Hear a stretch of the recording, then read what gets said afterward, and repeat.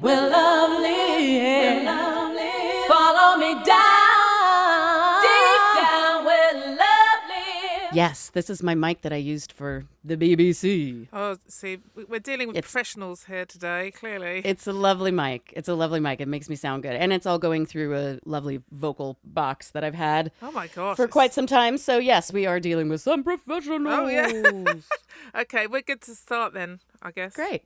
Well, hello, welcome back to Where Love Lives with me, Lulu LeVay. How the devil are you? Sorry I've not been here for a while as I've been far too busy gallivanting across Europe, but never fear, I'm back now in time to share with you this final episode of this first series. Boo-hoo. I've decided to go out with a bang with super duper special guest, Anna Matronic.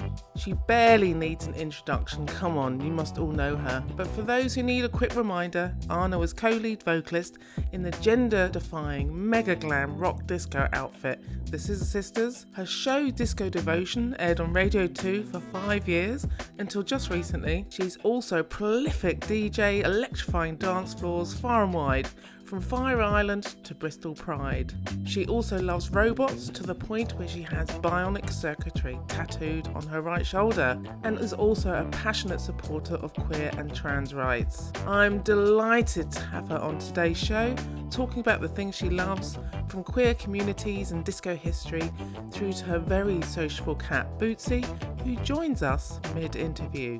One thing this podcast has done over the last 12 episodes is champion women across a range of creative platforms. So this is a very special episode to conclude this series. Enjoy the show. Welcome to the show. This is Thank very you. exciting, and for those who are listening, this is our third go at this interview, and we made it this time. We made it. Third time's a charm. It is always. So tell us about what you've been up to, like what's been happening in your world. I do know that your show, Radio 2 show, has finished last week. Is that right? Yes. It finished on the 18th, 19th of June. And the week I finished it, I played in Salem, Massachusetts, which was really fun. And then just this past Friday, I played in Fire Island. So I'm actually fresh off my Fire Island weekend, Pride weekend. So you DJing? What were you doing? I was DJing, yeah. Oh, you were? DJing at the Pavilion in the Pines, and even though I'm more of a Cherry Grove gal myself, there's a. So this is all in Fire Island, right? You're talking This is about? the Fire Island culture. Are you Cherry Grove or the Pines? Oh, what's the difference? I haven't actually been there. I nearly went there, but we didn't quite make it. One of the areas, the Pines, is the houses are bigger and have pools, and well, some of the houses in Cherry Grove have pools too. But there's some really grand modern architecture in the Pines, and Cherry Grove is very bungalows and sea shacks, and there are some fabulous houses, but Cherry Grove is kind of where the hippies and the artists go, and the Pines is a little bit more where the party boys go. Right, okay. And so I get it. I think I'd be more Cherry Grove in that case as well. I think you probably would. There's an amazing Saturday Night Live sketch called Cherry Grove, and it's Kate McKinnon, so she knows something about Cherry Grove, and it's basically there was a reality show that took place in the Pines, so it was like, if you like the Pines, you'll go crazy for Cherry Grove, and it's just like a bunch of lesbians around a dinner table singing along to Annie Lennox. Oh God, that sounds hilarious. I do like Saturday Night Live. I do love it. I've got to say, I am a fan. Yeah. It's every other sketch is pretty brilliant. But in Cherry Grove there's the Ice Palace, which is a storied home of disco. So I really read love about the Ice Palace. Yeah. Yes. Who was the first DJ there? I've forgotten his name. I don't know who the first DJ there was, but it was founded by Michael Fesco, and he was a Broadway chorus boy, and started Ice Palace. It opened Memorial Day weekend, 1970. That's and right. It's been going ever since. Yeah, and there was an Ice Palace in the city on 57th Street, I think, and then he also ran Flamingo, which was a very popular gay disco. So perhaps this is a really good way to sort of start your love. So obviously that you know, the Yes. theme of this podcast is, you know, where love lives. So talking about people's loves outside of the heteronormative relationships. And one of your loves was looking at was obviously about they kind of go both hand in hand, disco, the history of disco and the queer community. Yes. I mean, is it possible we can kind of merge these two together? we absolutely can. Yeah, I mean, it's kind of like we can't really talk about one without the other, really. No, you can we? can't. Obviously, the queer community is very dear to your heart. Why don't you just tell us about that, about why that's important to you? Well, I am from the community. I had a gay parent, and I grew up. He lived in San Francisco and San Jose with his partner, Don, and I grew up very familiar with musicals and gay culture and what is called gay culture, but it was just my dad, you know. But he had a house in the Castro, and I remember seeing leather daddies. You know, walking with their hands in each other's back pockets down the street. How old were you when you were kind of observing these like scenes? 10, Yeah. you know. But and they're just dressed like bikers. That's what it's like, oh yeah, those are they're into biker culture, and that's how my dad would explain it, you know. And it's So your dad, he passed away quite young, didn't he? From what I read. he was 50. Yeah, Wasn't- that's I don't young. even think he was. Oh yeah, he had just turned 50 when he passed. Yeah. So I mean that obviously was a huge loss to you. So I mean, Yes. So do you think the loss of him and as a gay parent that made the community even more richer and more important to you? Do you think? I think so, and Are we going very deep very early? I hope that's well, okay. when you lose somebody to HIV/AIDS, there is, in 1990, there's only one community that is speaking about it openly, and Yeah, that's the sure. gay community. And so I found refuge because I couldn't talk about it in high school because I went to a very, very conservative high school in Brush Prairie, Washington. And I told most people that my dad had cancer. And Just because there's so much shame around it then, wasn't there? yeah, and I also didn't want to deal with the fucking assholes. Like I don't want to deal with their hate, you know? My best friend in 8th grade, I'll never forget her brother sitting next to him, and there's a news item about HIV/AIDS on, and he's like, I got a cure for AIDS, and he like pulls an imaginary shotgun up to his Oh my God. eye, you know, and he didn't know my dad was gay. And that was before he found out he was positive. So it was just one of those. That's the sort of culture and climate that I was in high school in. Yeah, I mean, this is all very familiar. yeah. I mean, this is because, Yeah. we grew up around this, I remember the whole, the big ad campaign here in the UK for Ooh, AIDS. I yeah. don't know, it was just terrifying. It was scaremongering and homophobic. Yes, 100%. I mean, it's kind of crazy how far we've come in the last 20 years, but also how so much farther is to go. And LGBTQ rights in the U.S. are really under fire right now. Oh, yes. And So at the time of recording this, obviously the Roe versus Wade has just been overturned last week. yeah, yeah. And obviously, as Bette Midler tweeted, gays, you're next. Yeah, well, the trans community has been under attack for a long quite a time, while. And Alabama is just issuing language where they want to outlaw transitioning for adults. And so there is all kinds of stuff afoot legally that the extreme right is trying to bring us back to, and so there's a big fight going on, and it's exhausting. And luckily, the LGBTQ plus community really knows how to create moments of joy, and it's in those moments of joy where the art is transformative and amazing and joyful and fantastic and fabulous and transcendent and so much fun, and that is so needed for It's so many powerful, people. isn't it? Yeah. It is really like a form of resistance. I bang on about this all the time when my PhD, I looked at a lot of queer theory and I talked to my students about it and stuff like that. But trying to understand that, like, this queerness is a real form of resistance. It's so powerful Yeah. and important. And it comes out of the civil rights movement, and we have to talk about the queers of color who were energized by what was happening in their communities and in their families and in the churches and all of that stuff. But then they bring that to the queer community at large. We just have so much rich history within that culture, and it touches everybody and everywhere. What do you think about how, for example, like it's kind of like the queerness in a way, it has kind of come not fashionable. Can I say that? It's kind of like it's going into dominant culture in some ways. When we look at the popularity of RuPaul's Drag Race, for instance. Yeah. I mean, what do you think about that? Because when I was on the tube the other day, I could hear these young women talking about Drag Race. And it's become so integrated into our culture. I mean, is it lost something, or is it gained? What do you think? Well, I am a huge fan of Drag Race and have watched every single season from the beginning. Me too. Me too. So I love Drag Race for what it's done for visibility for queer culture and for drag queens. And I love that somebody like Bianca Del Rio now, who...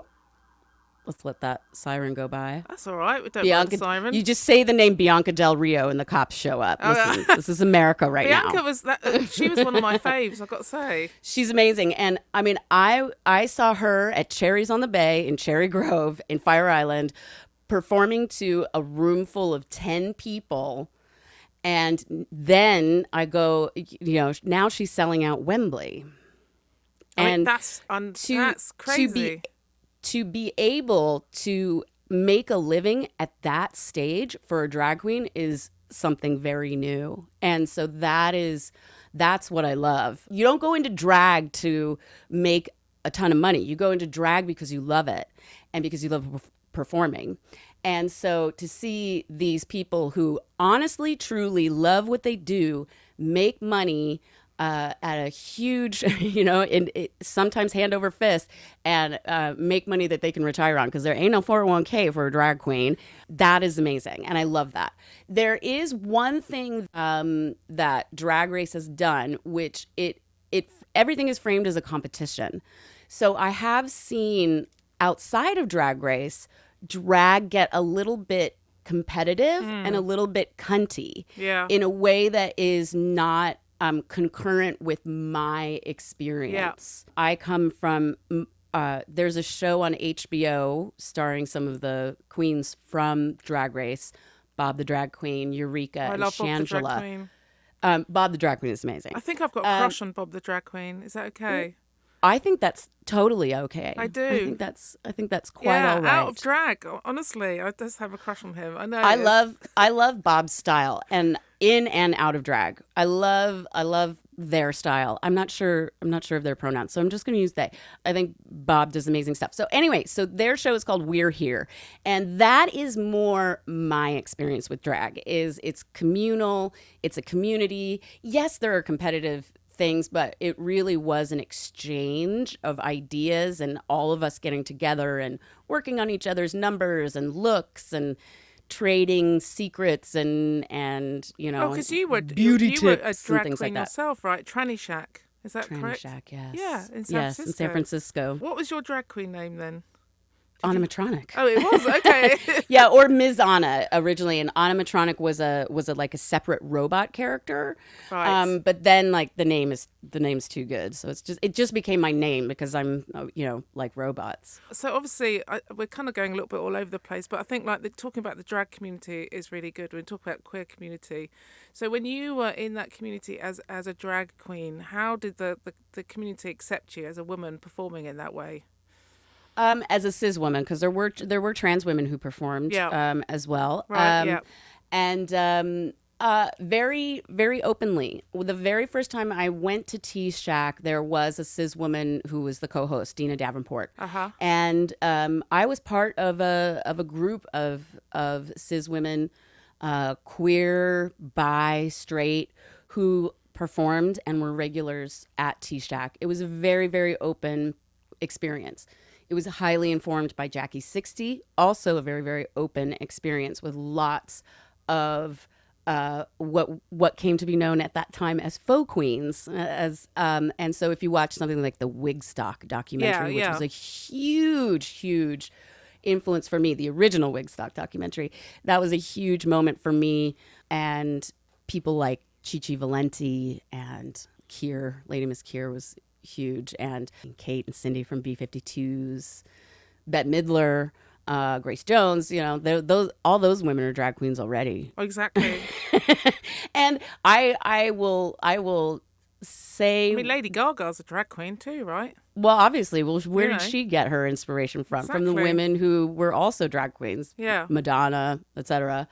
And I will say to my dying breath that drag is an inherent love of women, because women, 99% of the characters on Snatch Game are women. You see Shea Coulee win All Stars, and she says, "My drag is a love letter to Black women." And almost every drag queen that you talk to, their first inspiration is a woman, is probably their mom or their grandmother or their aunt or somebody they had in their family who was glamorous. And And so I felt very, very loved and very, very, very, very protected. And ultimately, I am so thankful for T Shack because it gave me a space to explore my sexuality and my gender expression completely and totally safely. Yeah. And this was a community that was rocked and continued to be rocked by HIV. And finally, I was among people my own age who I could be honest about, my life with. How And old that were you? was So huge. what year are we talking about? Like, what time span were you at T Shack? 96 to 99, Yeah. just 3 years, but And that so was is before college. the Scissor Sisters kind of blew up, wasn't it? Just before. That's way before Scissor Sisters was even a glimmer in Jake Shear's eye. So Let's that was see. 2000, wasn't it, roughly? The Scissor Sisters. Well, 96 to 99, and then I joined Scissors at the end of 2001. Aha. Right. Because So I don't know if you remember, Scissor but Sisters wasn't even San Francisco. Scissor Sisters is New York. that was New York, so- yeah. I'm just trying to put the timeline together. Yeah. So I don't know if you remember, but you probably don't, but I did interview you guys at that time. Very early on. I do not remember. No, it's okay. Why would you? Why would you remember? What year was it? I mean, I think it's like 2000 or something. so Maybe a bit before, yeah, actually. it probably in would. Brixton. I remember you were It in wouldn't have been Brixton. before 2000 because we weren't together Oh, in yeah, 2000, maybe my it was dear. then. 2001. We didn't start traveling into to the UK until 2002. Oh, it must have been then. It's all a bit of a blur, to be honest. Yeah, and our record didn't come out till 2003, and then things really took off in 2004. Right, okay. Yeah. So I think the first time we played Brixton was 2004. Oh, it must have been then. Yeah. So Yeah. I would not remember that because that would have been the year we probably did about 500 1,000 interviews. Yeah. I'm not offended. It's fine. I understand my place I don't in mean the it with any kind of pecking order. offense. No, I'm only messing around. It's such a blur, and I mean, that was kind of like, that was a real roller coaster. I mean, obviously, your time at the T Shack and kind of like that experience of being a performer then just kind of made it work when you like joined the Sisters, right? Yeah. Yeah, because I was the only one with any kind of stage experience and any kind of experience talking to a crowd. You give Jake a mic and he's like, Right, yeah. But you give him a pen and paper and he'll sing you the world, right? So, what tell us, that must have been such a roller coaster when you had that hit with Comfortably Numb, was the first sort of big hit. Yeah. So looking back, like how do you feel about it now looking back? Because it was kind of like huge, wasn't it? Yeah, it's still, it kind of feels like a dream, a lot of it, because it happens away from your house. So it's not really it's this weird. It's somewhere in between oh, I just keep bumping my microphone. That's all right. It's somewhere. The experience was somewhere in between a dream and a cult. So it's kind of like I sometimes it's like, oh wow, I woke up from a dream, and sometimes it's like, oh wow, I really escaped a cult. Oh my God. But I will, and I've been thinking about like the music industry as an incubator for cults, because the whole thing is only set up to reward you if you succeed, and the only people who really succeed in the music industry are the people at this stage, because of the way the record I can hear industry the is police set up. again. Are they coming to get you now, Anna? I must have just thought the name Bianca Del Rio. But Now they're coming honestly, to get that's me. a trigger, isn't it? Yeah. The only way to succeed in the music industry is to sell millions and millions and millions of records, and the only way to do that is to be super duper mainstream. And you either got to love that kind of music or you got to love the fame. And if you love the fame, there's definitely narcissism going on. The narcissism is encouraged by the media and the fans and all of that stuff. Then success upon success breeds more success and more narcissism and more considering oneself in the position of culture. Mm-hmm. Where do I fit in? That stuff. And that is such an epic mind fuck. I don't enjoy that part of it. I mean, how did you? I mean, I guess you. I quit. Yeah. Okay. Simple answer. Oh right. So did the band like disband because of these pressures? We had to take a giant hiatus. I thought that it would maybe be something that was temporary, but I don't know. I have a hard time. My cat is starting to join us now. That's okay. I wish I could see you. It's a shame. I'm just visualizing it. It's like, I'm trying to see your face in my mind while we're chatting. Yes. Oh, there's Boots. What's your cat called? Oh, we got cats on the list as Bootsy. well. We'll get to that next. Oh, yes. What's your cat called? Boots. Bootsy. Bootsy. Yeah, great. or Boots, or the big galoot, the lumbering oaf. Oh, he's me, of course. He loves to join me when I'm talking to people. So I thought after being away from tour that I would miss it, but I haven't really gotten there yet. No, I mean it's such little fun in a pile of drudgery. Yeah. And if I wasn't a giant drag queen and I didn't have to haul around all of my drag and take hours to get ready. Well, it's that, isn't it? It's kind of a big part. Yeah. I mean, I can't even be bothered to do that. Like, even put makeup on sometimes. It's too much. Yeah, effort, and but... I did it all. There was one tour where I had help with my hair, but so you didn't have any makeup artists with you or anyone? No. Wow. No, can't afford the space on the bus with all the techs and the equipment. So are you guys still close with each other? Are you still... No. Well, I see Del. I see Del and Patty sometimes, but I don't. Yeah. Well, I think it's kind of, you look back at a space in time in your life, and that happened then, and then you just move on and do new things and meet new people and do, I think that's kind of the way to look at it. Yeah. And I mean, I kind of think of it in terms of a job, because it very much became a job. And so, are you still close with your coworkers from your job that you stopped 10 years ago? Maybe one or two. Not really. No. Right? I mean, I never really had a proper job, so... being on tour is like taking your entire office and putting it on a bus. Oh it's my not God. like friends and family and blah, blah, blah. No, so it's office politics, right? You'll be on tour with people you genuinely do not like. Oh my God, that sounds horrible. And then sometimes you have to share a bus with them. And I'm not talking about necessarily people in the band, but they'll be, the team. But they'll be, And you have to be switched on all the time, right, as well? So that's quite stressful. I find I question the amount of performing that I do in my life.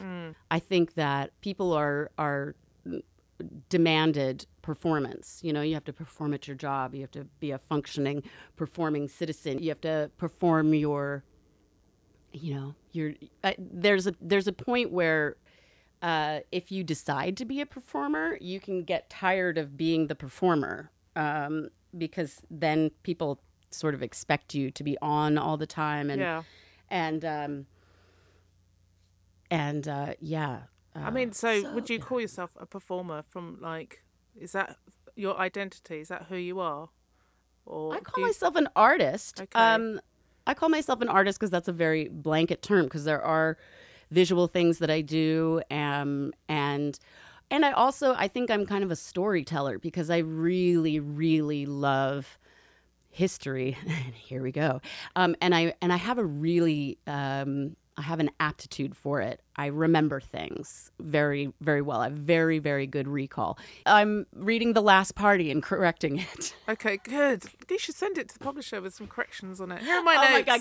Can you imagine me like taking Anthony Hayden Guest to you should. task over details? Well, So you should that guy. post it with some notes attached to it. Yeah. Oh my God, hilarious! And I've done it in a couple of other books too, where I'm like, that's not right, or like that's the wrong date. There was one disco book that got the date of Stonewall wrong. Oh my What are you- God, shocking. What are you doing? I mean, Yes. what? Because I really love reading about the history of disco. Why are we interested in it? What does it mean to us and to you? This Well- idea of like really understanding like what happened.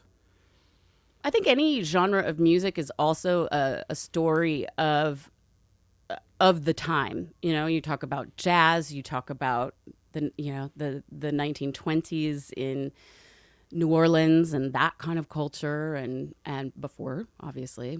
And when you talk about disco, you talk about the history of Philadelphia and New York and Chicago and Detroit, and then you start getting over into London and the UK and Germany and Munich and Italy, and of course you can't leave out the Caribbean and the African influences, No, and all of absolutely, this. yeah.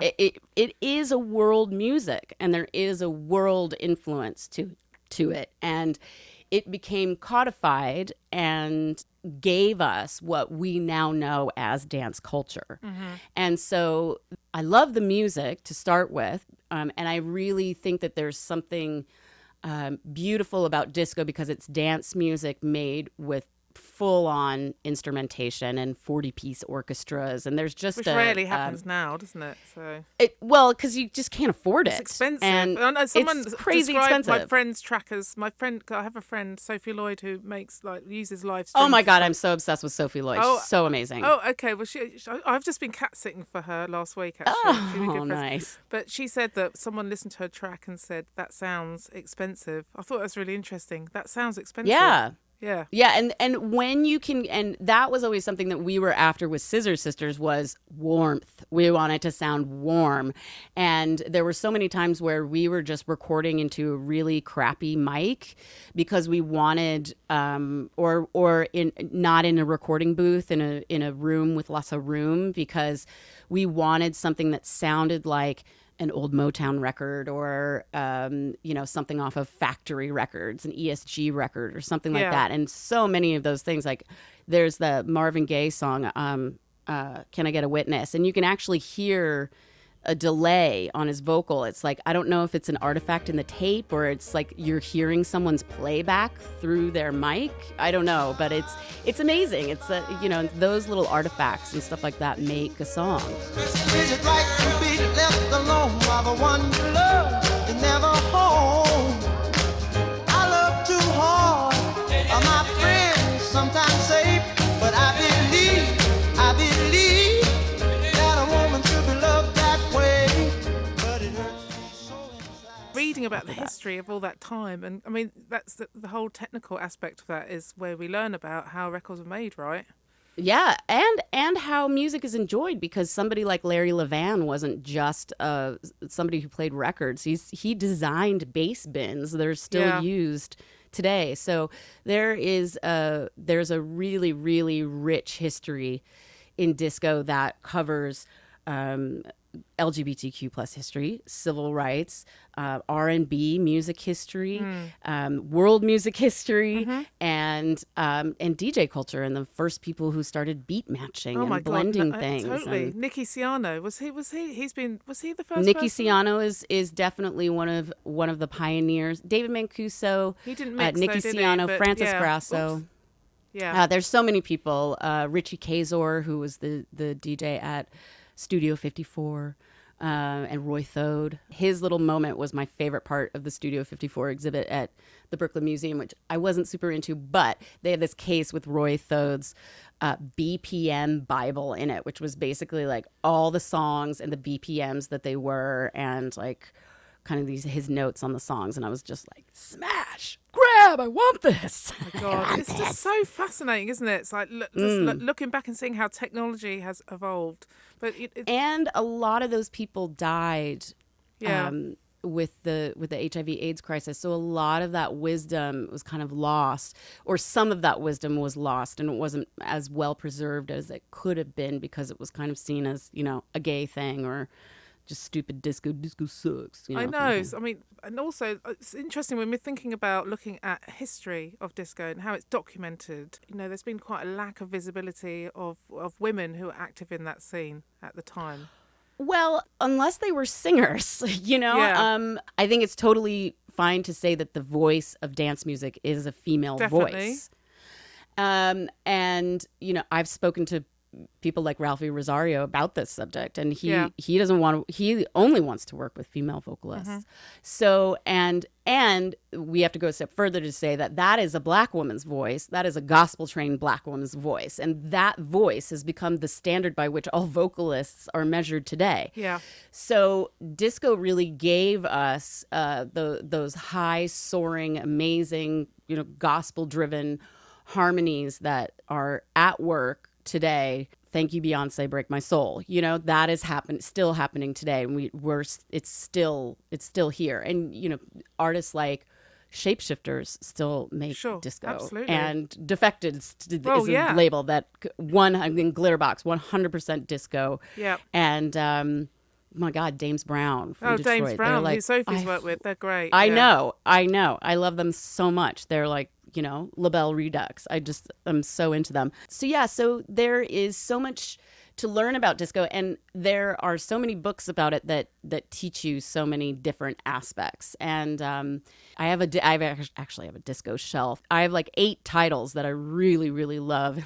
So what books would you say are absolute must-reads? I feel like The I need to 3, read more. there's 3 at the top. 2 of them are by Tim Lawrence. Love Saves the Day, Yeah. and the follow-up Life and Death on the New York And I Dance had Floor. him on the podcast a few months ago. I so- love him so much. He's Yeah. such a delightful, crazy And I nerd. love his books. I love his writing. His books are so amazing, and they really are the 360-degree Yeah. spherical journey of history. It's not linear; it's spherical, and that is the approach to history that I think is so correct, and what is so nice about think is- history that is being written today. Well, his approach, I think I read it as someone calling it like community journalism, it's kind of I think that's a great assessment, because Yeah. it is very much that. He really, really creates context for you, and we're losing Yeah. that so much in the internet age.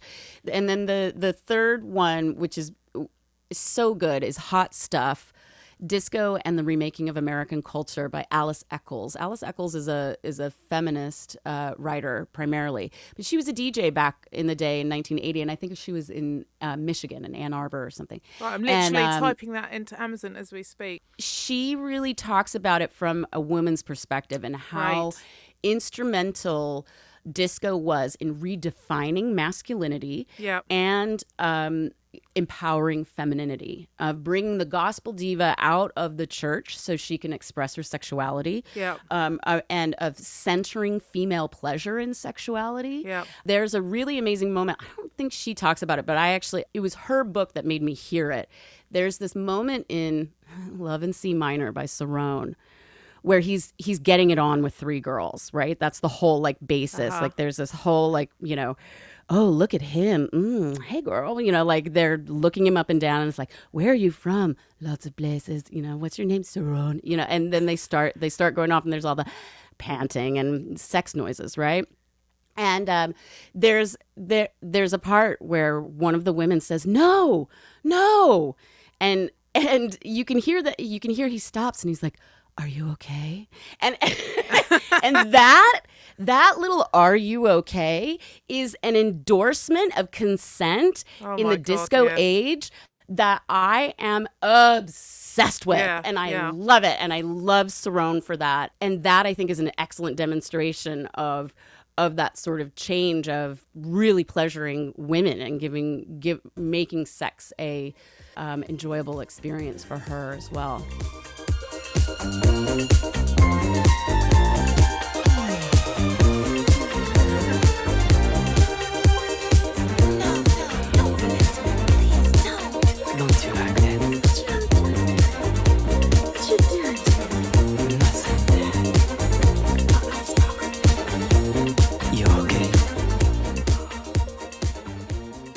Thinking about the context of the time in the sort of like mid to late 70s, 80s, it was dominantly men going to these to Paradise Garage and clubs, or am I wrong?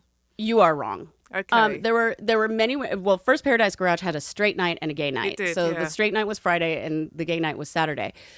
Most of these places were membership clubs. Yeah. So there were tons of women on the membership rolls. Pre-Stonewall, you could not dance in a room full of just men. That was illegal. There used to be lifeguard chairs in dance clubs with people like looking and making sure that there was no sexual contact on the dance floor. Well, I knew about that, but I didn't know about the being actually observed. So, oh yeah. Crazy. So and this was the constant source of police raids and all of that. And so, and that was the thing that kicked off Stonewall, you know? And so there have always been women there. Now, when you're talking about places like the Saint, Yeah. which were men only spaces. Uh-huh. Yes, you're talking about a room full of men, but then you can talk about somebody like Sharon White, who was, you know, a black woman DJ who is I think the only DJ to DJ at the Saint and Paradise Garage. Well, yeah, and exactly, and she hasn't really been written about properly. So No, and she absolutely 100% needs her due. she certainly needs her due, and like the community lost Gail Sky King recently, right? Who's another important person in that scene. Yeah. So so all these kind of women who are active as DJs in that scene should be documented more. DJs, and then you have somebody, I mean, Judy Weinstein is somebody who's so important. Yeah. And Carmen DeLessio made Studio 54. So for the listeners who may not know, Judy Weinstein, do you want to tell the listeners about who she was and why she was so important and powerful? Yeah, I mean, let's pull up her wiki. She was on the business side of things and on the record company side of things, and since the 70s, and she was a loft denizen. Started out at the Loft, which is David Mancuso. David Mancuso is kind of the all roads lead to him. Yeah. He's the Rome of dance music, and she assisted David with the running of the very first DJ record pool. And she has always been involved in DJ culture, and she was highly involved with Paradise Garage. And didn't she do the bookings for the live acts there? I believe so. I believe so. Yeah. So, and she's one of those people who show, you know, you see her in group photos, and she's all over. You know, there are so many people like that. The music industry and the club community is just that. It's big and isn't just about the people making the music or playing the music. It's the promoters, it's the people on the dance floor who keep coming back. It's the club kids, it's the lighting people, it's the people who make the flyers, it's everything. So where would you go now to try and sort of get that experience again? Is there anywhere in New York? Well, you have to make it, and you have to find it, and they exist.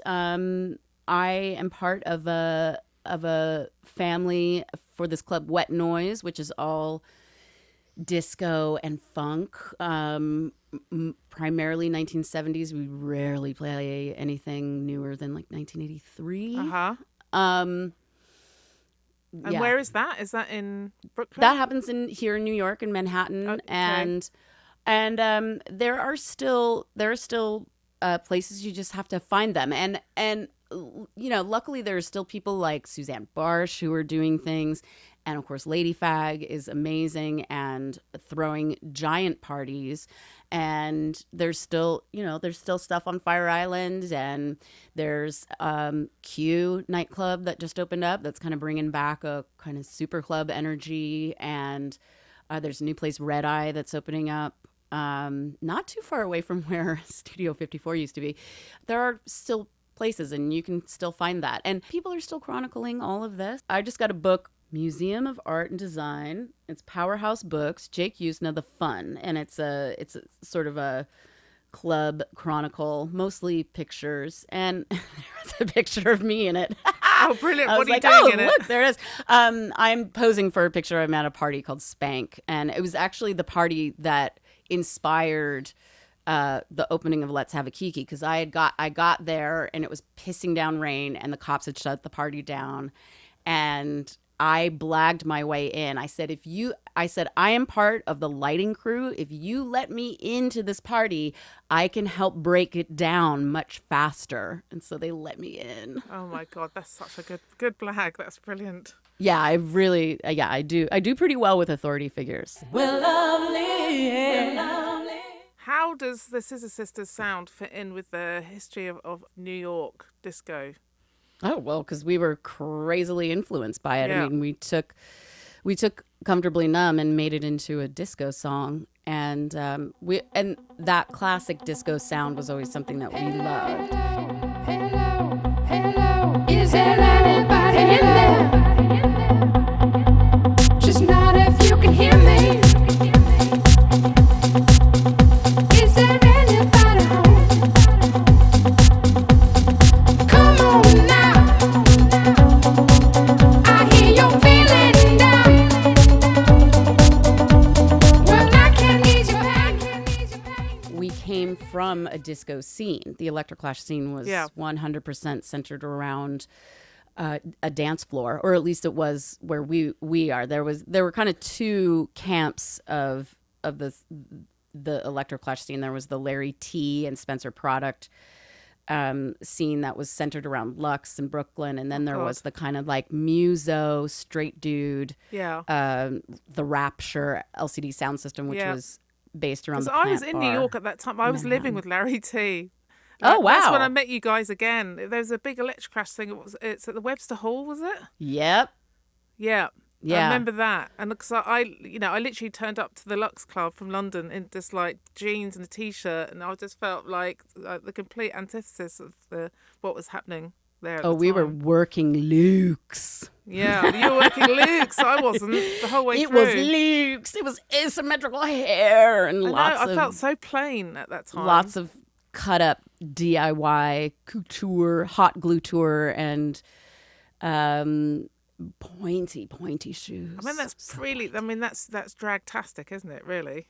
Oh, I mean, our scene was 100% super draggy, trans, fabulous, androgyne, non-binary, chic. There were so many drag queens and trans ladies, and Because you guys performed, didn't you, at Lux at Larry's night? Oh, yeah, didn't you? all the Yes, time. I remember. Yeah. all the time. Yeah, and I mean, when you talk about Electroclash, you talk about people like Amanda Lepore and Sophia Yeah, Lamar and yeah. La Tigra and J.D. Sampson and I really liked. Do you remember Avenue Prance? D? Prance. Of course, Oh yeah. my I God. loved Contra Pussy. Contra So Pussy was brilliant. great. Oh my Contra God, what Pussy was happened to Prance? Do you know? The last time I saw Spencer, I was at a funeral for a mutual friend of ours. And I don't know what he's up to now, but yeah, I think Larry T is really kind of the only.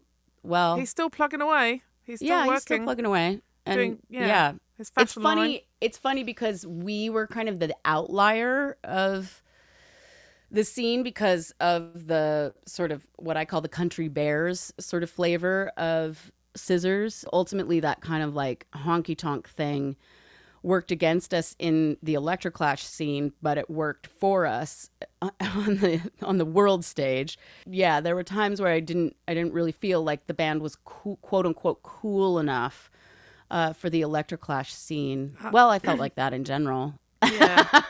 Well, It wasn't what's really cool we weren't anyway? really interested in being cool. We were actually a lot more interested in being warm. Yeah. That's Yeah. oh, I like that. That's really Yeah. good. That's good. I think being cool Yeah. is totally overrated. Well, can't- ugh. I think when you're not cool, then you're never going to be cool. But you can be old and cool, but being old and uncool, then you're really uncool. So how do we be? I think How do we there be should old and cool? How do we do that? I'm just planning you ahead. ask Debbie Harry. Oh my god, or Grace Jones. I want to be like Grace Jones when I'm 74. Yeah, Oh my Grace God, Jones. That's She's goals. cool as shit. Marianne Faithfull, ask her. I Oh. think you stop giving a fuck. I think Stop that's giving how you. a fuck. Yeah, Yeah. definitely. So you've done so much. So obviously you've been at the forefront of a hugely successful band. Now I'm trying to segue into your love of cats. Because Yes. you know the big outside world, all its performance, it's so much work, and then obviously this idea of being with a cat at home is the complete opposite of that. It's It a is. totally There- different space. There is a very large part of me that loves to be at home and loves to cook and just not go anywhere and have a dinner party or just lay in bed with my cat all day reading books. My husband calls me the most cat-like person he's ever met. So what does that mean then? Being a cat, you know, what you as a I- person, you are cat-like. I do not have to travel very far to entertain myself. Okay. And I can take a nap anywhere. And I love nothing more than the right combination of sunlight and shade.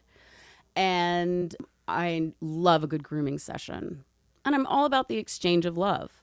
It's really what Are makes all me very cats? So cat-like. tell us about your cat. Is your cat Bootsy still on your is the lap? best. Bootsy.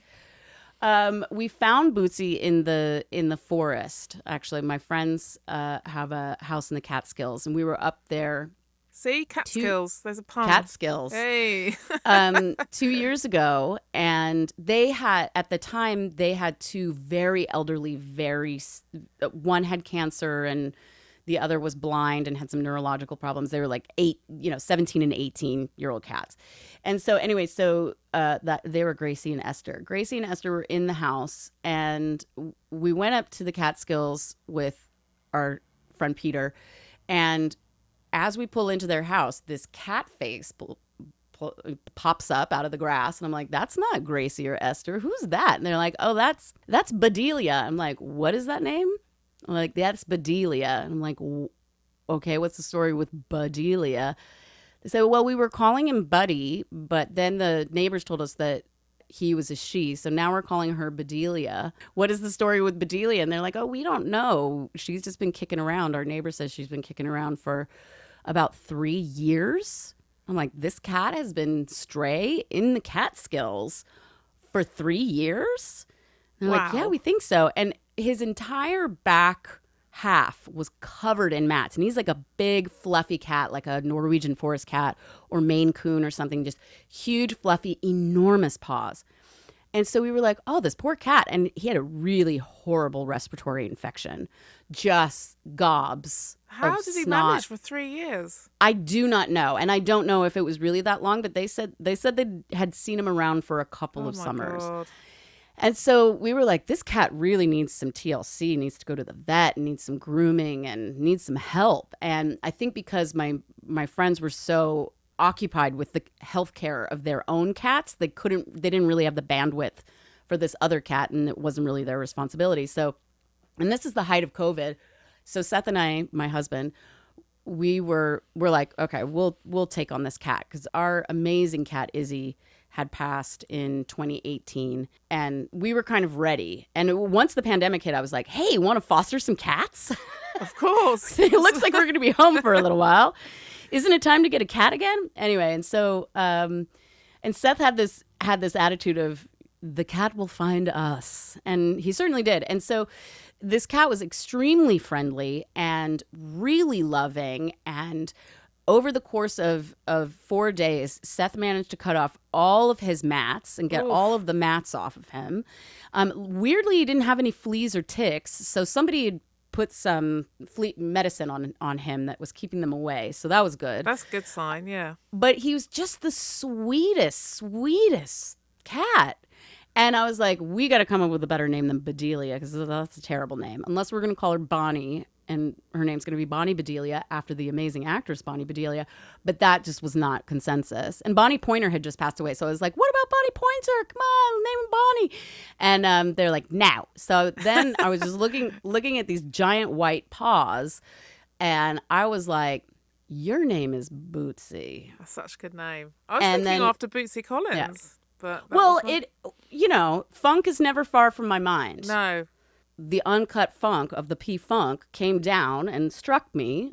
I had made a mothership connection, and I looked at that cat and said, your name is Bootsy. He fully earned the name Bootsy, but yeah, he's somewhat named after Bootsy Collins. So what do you think? What can cats give? What do cats give you that humans can't? What's the connection? What's the love there? Well, it's unconditional, and I think that there's something very powerful about having something to take care of, whether it's a child or plants or pets or all of the above. I think there's something powerful in a creature that needs you. I just really, really enjoy a cat in my lap and a book in my hand and, a nice cup of tea. And that's just bliss.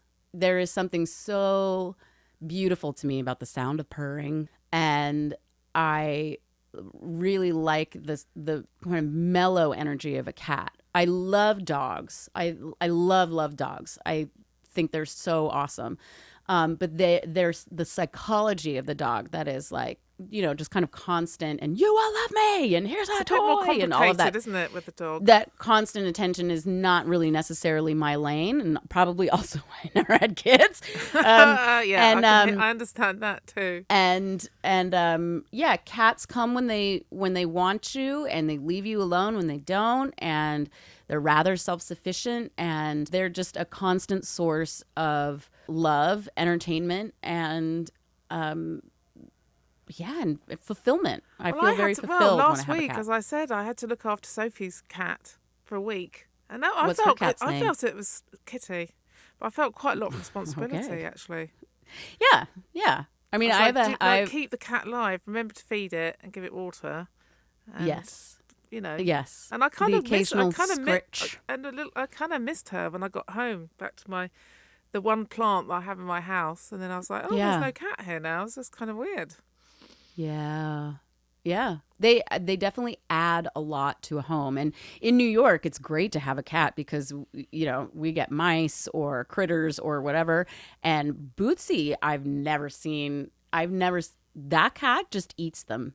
Like a lot of cats will just play with a mouse and leave you just like a headless torso. That was Izzy. That's what Izzy would do, our last cat. But Bootsy just eats the whole damn Oh, thing. stop! Gag. Like found a big old roach, and I'm like, "Oh, Boots, get it!" And then I look over and I'm not he's listening. Stop. trying it down. I'm like, "Wow, Oh. you really were a wild man." Oh, One of my his God. nicknames is Grizzly Catums, I 'cause he's just He's my I little just mountain hate all boy. that stuff. I think that that just makes me just like want to throw up. Yuck. Well, It's one at of least the- you're not left any remnants lying around the flat, right? Around that your is, house. yeah. He's not the best mouser. He's not as graceful and lithe and killer as Izzy was. I call him the big galoot or the lumbering oaf. He's just kind of like not very graceful. He loves the chase. He will take forever to kill the mouse, and it usually gets away. He's definitely not the killer that Izzy was. And so sometimes I just think that he has to be hungry in order to actually kill it. Because he's like, oh, I don't know if I want to eat this whole thing. Oh God, yuck. Right? Oh, I Ugh. can't believe this. We're running out of time. The time has just flown by, an hour already. Well. And there's still more things that I wanted to talk to you about. But there was actually one Well. thing I wanted to talk to you about in the beginning, but we didn't get around to it, was about your tattoo, because I'm in the process of trying to decide about a new tattoo. Oh, and wow, you yeah. have got a good one, haven't you? You've got like a bionic circuit on your arm, Got is that my- right? Yeah, sort of half sleeve bionic arm, yeah. So how many tattoos have you got? I mean, I suppose I just count that as one, but that was over several years and several sessions. Yeah. 1, 2, 3, 4, 5. I have five, and they're most of them are really small. And yeah, do you have any? I've got 2. Is this a new? But I want a So- new one. So I've got some ideas. It's just I just wondered if you had any advice for me about how to like. My advice is to go to a good artist, get them to draw it out, pay for the design, Yeah. then sit with it for a while. Yeah. Sit with it for like almost a year. That's what I did with almost every tattoo. My idea was if I like it in a year, I'll like it in you can't several. rush these things, can you? No. I don't think it's right to rush it. No. And yeah, so that's my advice. Okay, thank you. I just Yeah. that was just my own personal gain. I just wanted to Yeah. ask you about that. Yeah, and trust the tattoo artist. Go to somebody whose Oh work you yeah, really I've love. actually got someone Yeah. I love in Malmo in Sweden. So I'm actually. Oh Gonna, wow. I just love his work, so I'm going to go there, and hopefully he's going to fit me in to do it. Oh I great. think I think it's worth traveling, isn't it, to go to someone who you think if is you really love talented. their work, Yeah. you'll love their work on you. That's For sure. definitely the. So what does your definitely the day? vibe. So what's the rest of the week looking like for you? I'm highly in research. Ooh, speaking of history, I am launching a podcast, and that's pretty much all I can say about it. Other Oh, than can't it you is give us any history based. Oh, it's history based. Okay. It is a history based podcast, so it'll be me yakking. Well, It'll be you're me very about good history. at yakking. I have to say, And you know, very good. taking cues from somebody like Tim Lawrence or Alice Eccles or Karina Longworth, whose podcast You Must Remember This I love. I'm trying to bring some interesting perspective and maybe some aspects of history that are not as fully explored. So Interesting. Okay, so Yeah. we got that to look forward to. We didn't get to talk about technology, but that's for another time. But I just think Yeah. the whole gender tech thing is just not just gender, but the whole technology thing is really interesting. it is, yeah, it's there's a lot to talk about. There's a with lot, that and we just stuff, couldn't too. fit it in this time. But Yeah. maybe another time. Well, maybe I can come back once the podcast launches. yeah, definitely. I just, because I'm really interested in Donna Haraway, and I know that you. Love her. Yeah. So Yeah. Yeah, That's- she's really interesting. very difficult to read. Very dense. Very dense, Yeah. very difficult to read. I definitely have to read with a pen and Yeah. look things up and read every paragraph at least twice. Yeah, really. I've read a lot, yeah. but her stuff is quite tricky. But I mean, really a lot of those academic things, like Joseph Campbell is also one of those that's like, oh Jesus tits, this is really like Hero with a Thousand Faces is earth shattering, but first you gotta like get in there with your chisel and really like, Oh my god, okay, and that's this the is trouble some- with academic writing. You Yeah. know. I Yeah. that's a whole other conversation. But I like to write in a way that's accessible and that people can actually 100%. And I think that that's one of the reasons why academia is seen as so elitist and is hate that. because it's read. you know Impenetrable. there is an impenetrable thing. So that's one of the things that we talk about with the podcast is making wet history as opposed to dry history. Oh, I love that. Yeah. I love that. Yeah. I'm gonna be. That's definitely up my street then. Yeah, great. Oh, it's definitely going to be up your street. Oh, Trust me. definitely. I'm sure. Yeah. Well, thanks ever so much, Anna. It's been lovely Thank you. chatting to you. You as well. Thank you. Thanks so much, and see you soon. Yes, I hope so. Okay, bye. Bye. We're lovely. Follow me down. Deep down, we're lovely. Just signing off for the for the Yes, recording. for the podcast. Yes. There's always that weird bit at the end where you just have to sign off. It's just No, seriously, thanks ever so much. Really appreciate your time. My pleasure. Really Thank nice you. to I'm so chat. happy we could make this work. And had Fuck your me. pal Bishy was on the last podcast. Oh, I love her so much. She's such great. a good egg. We had a She's brilliant amazing. chat. Such a nice person. Right. Well, I'm gonna go. Thank you so much. It was we could so go much on fun. for ages, couldn't we? But we can't, Oh, unfortunately. I can definitely go on for ages. Definitely. But it's been really fun. Thanks so much, Anna. It's Thank been you. lovely. Have enjoy Talk- your day. Huge thanks to the charismatic and super fun Anna Mantronic. Do check out the links in the show blurb to further explore all the interesting books and topics we have discussed. This is sadly the last episode in this series, so I'm so sorry to say goodbye to you, but don't worry, I'll be back pretty soon with a spanking new season 2, with more engaging guests from the creative industries. This podcast was produced and edited by me. Remember, if you like this podcast, do please leave a review on whichever platform you use and share with your friends. And do follow me at Dr. Lulu LeVay. And remember, I love you.